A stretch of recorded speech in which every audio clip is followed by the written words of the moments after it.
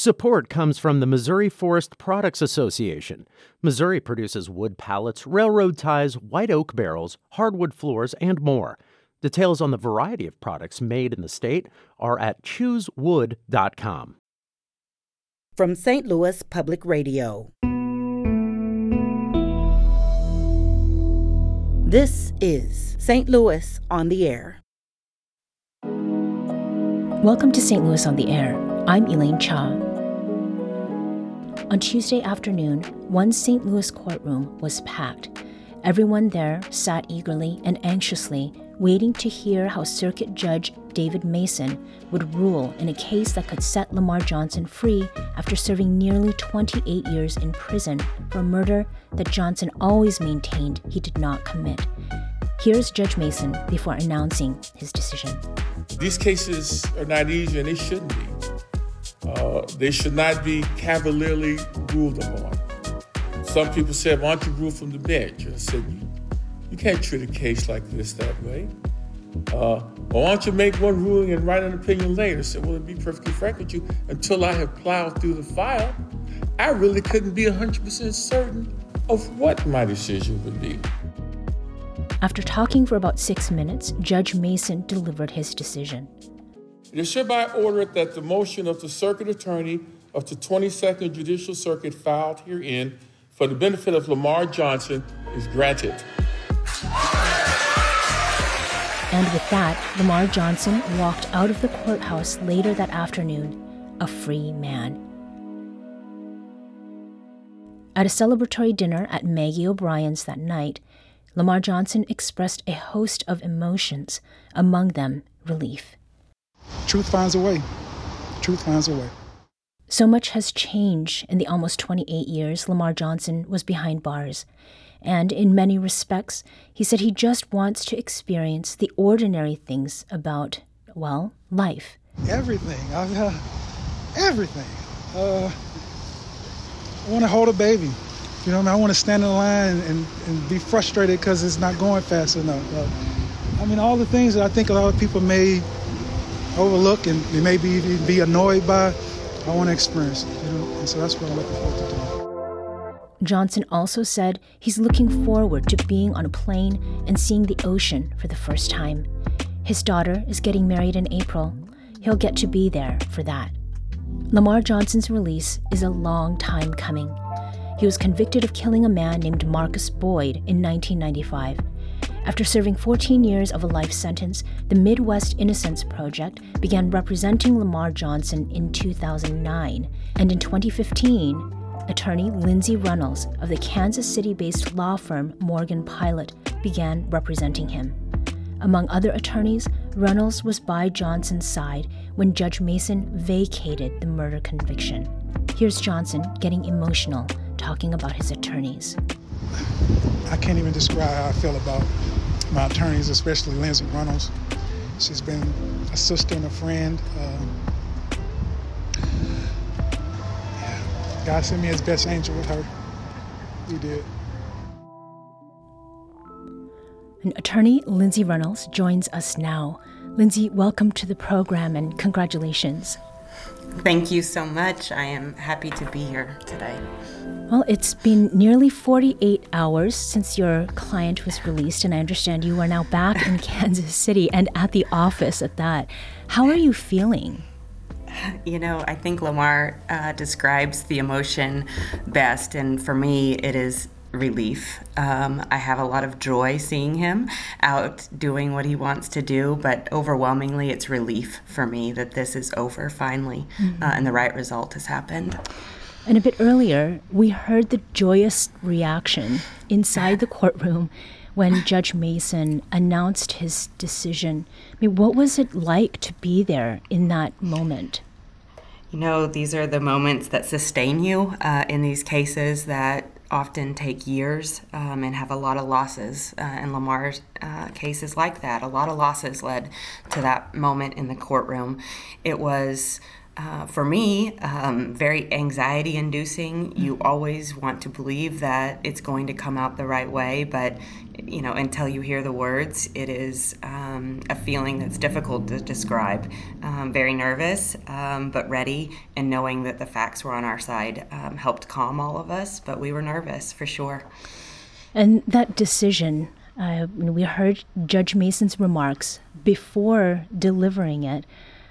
It went with a court order that was a full 46 pages long. Lindsay, can you briefly explain the key findings that led Judge Mason to conclude that Lamar Johnson was innocent? Sure. The first and the most important is that he found that Lamar had met the actual innocence standard in Missouri, and that was the most important claim. The others were constitutional claims relating to the eyewitness identification. He found that it was unreliable, and additionally, some payments that were undisclosed to that eyewitness. He found a constitutional violation there as well. And so he found not only that Lamar Johnson was actually innocent of this crime, which we have known for some time, but that his trial was void of all of the constitutional protections that ensure reliability. So he vacated those convictions on two bases: innocence and the constitutional violations. So it was what he did not do and what the Constitution says he deserved. It's exactly right. We have these protections that ensure fair trials, that we disclose information about the witnesses if they have any benefit, or if they've been incentivized, or if they have been paid, as the eyewitness was in this case, more than $4,000. The jury never knew any of that information. They didn't know that the jailhouse snitch had testified before and that also received a number of benefits in exchange for his testimony against Lamar. So when the jury doesn't hear those things, we can't be confident in the result, because not all of that evidence that the Constitution requires that they have was before them. Mm-hmm. So clearly getting all of that evidence together took quite some time, and for many years, the legal pathway for Lamar Johnson's release was blocked. So St. Louis Circuit Attorney Kim Gardner's Conviction Integrity Unit first highlighted Johnson's case as a wrongful conviction in 2019, but then it wasn't until the Missouri legislature passed a law in 2021 that prosecutors like Gardner got recourse to set aside wrongful convictions. Did making the case for Lamar Johnson go smoothly from there on, Lindsay? No, it did not, and it wasn't smooth throughout that protracted appeal up to the Missouri Supreme Court. When Ms. Gardner opened an inquiry into Lamar Johnson's case, we knew that there was no clear mechanism in Missouri for a prosecutor to go to court and correct a wrongful conviction. It was always going to be Lamar Johnson with Ms. Gardner that tested that. And when you test, you have to be ready and prepared to lose. And in this case, the facts we knew were solid, were clear, could not be impeached, and that the real perpetrators had long confessed this was a solved crime. And it was a good case for testing whether or not Missouri would open a mechanism for prosecutors like Kim Gardner and others who became aware of a wrongful conviction in their office.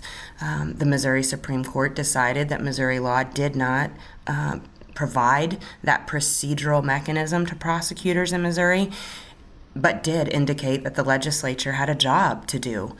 Please fix this. And the legislature very quickly answered that call from the Missouri Supreme Court with only, weeks left of session, led by Senate Minority Leader John Rizzo and others. They passed it quickly, and the governor signed it in response to the Lamar Johnson case.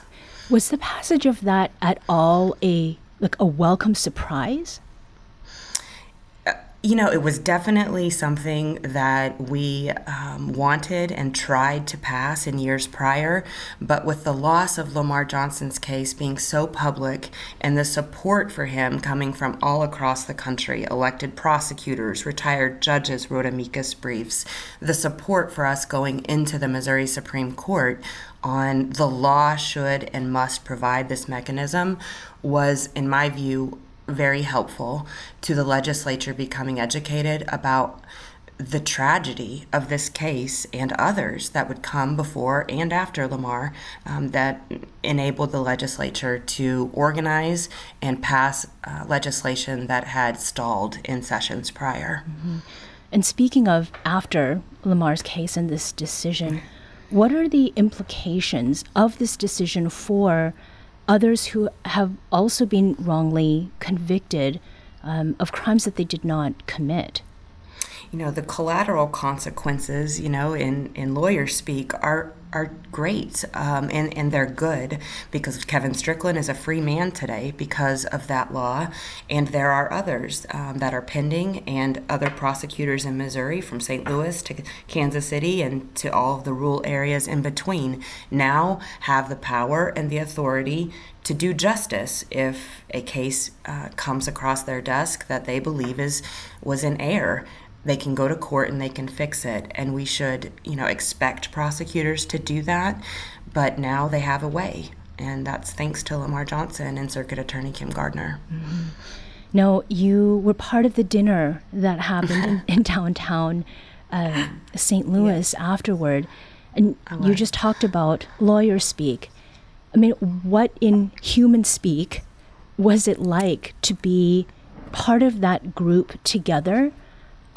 Eating out at a restaurant with Lamar Johnson and his family and supporters? It was just full of love, and it was small, and it was folks that have known and loved and supported Lamar Johnson for decades. It included exoneree Ricky Kidd and exoneree Larry Callanan, a client of mine, and seeing them together was just overwhelming. To see both the result of when the system gets it right, that these men can be out and free and laughing and finally able to see the world outside of prison walls. And between the three of them, there's 70, 80 years of time inside custody, and they all knew each other and they served together. So it was very special to see the three of them surrounded by their lawyers and supporters that had helped them get to where they were. It was really overwhelming, and those are the moments that you bottle up and you keep inside for the losses and for the days that are really hard.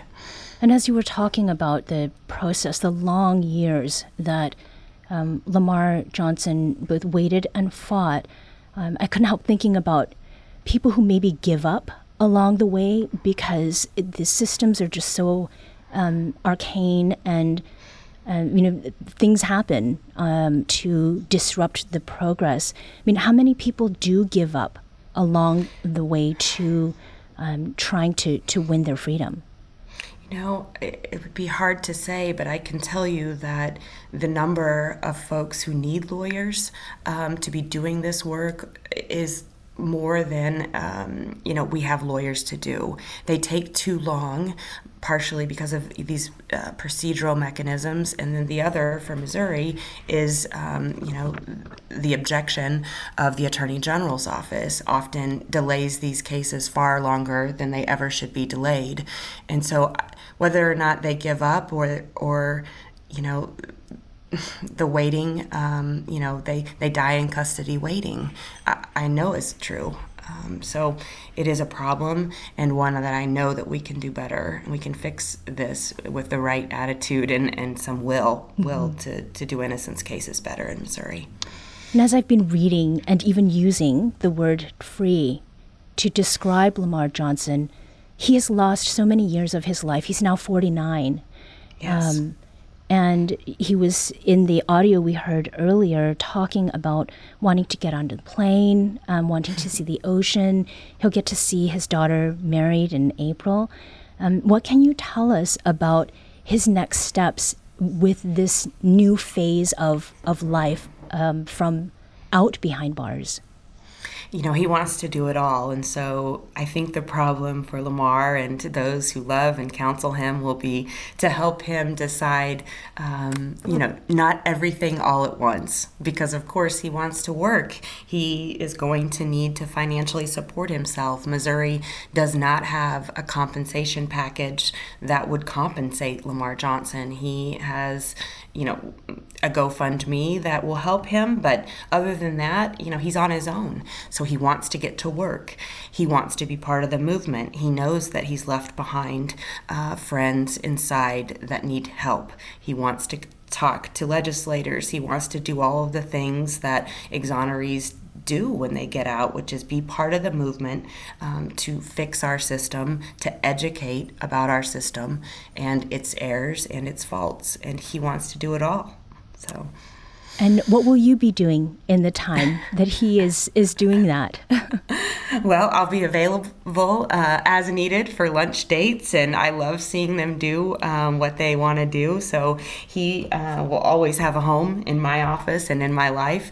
And so I will enjoy just being able to work with him as an advocate for other folks and seeing what he's going to do with his life and just being, a spectator to that, which makes me incredibly happy. For me, I'll move on to the next one and we'll start working on it, and we are working on it in partnership with the Midwest Innocence Project. Well, if this conversation is any indication, I can see why Lamar Johnson became so emotional in thanking you. Lindsay Reynolds is an attorney who served on Lamar Johnson's legal team. Johnson was released earlier this week after spending 28 years in prison for a murder he did not commit. Thank you, Lindsay, for your time, and congratulations again. Thank you so much.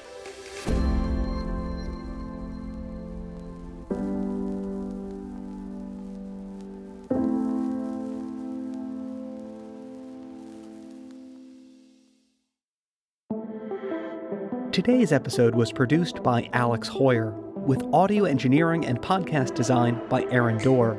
Our production intern is Avery Rogers. Our executive producer is Alex.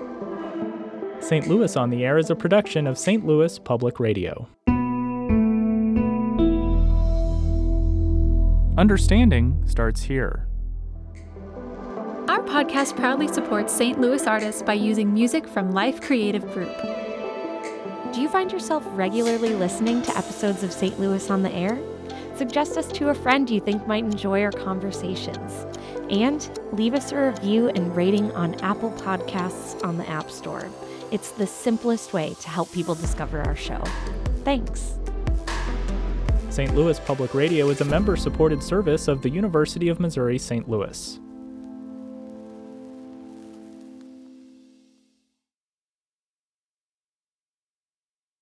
Support comes from the Missouri Forest Products Association. Missouri produces wood pallets, railroad ties, white oak barrels, hardwood floors, and more. Details on the variety of products made in the state are at choosewood.com.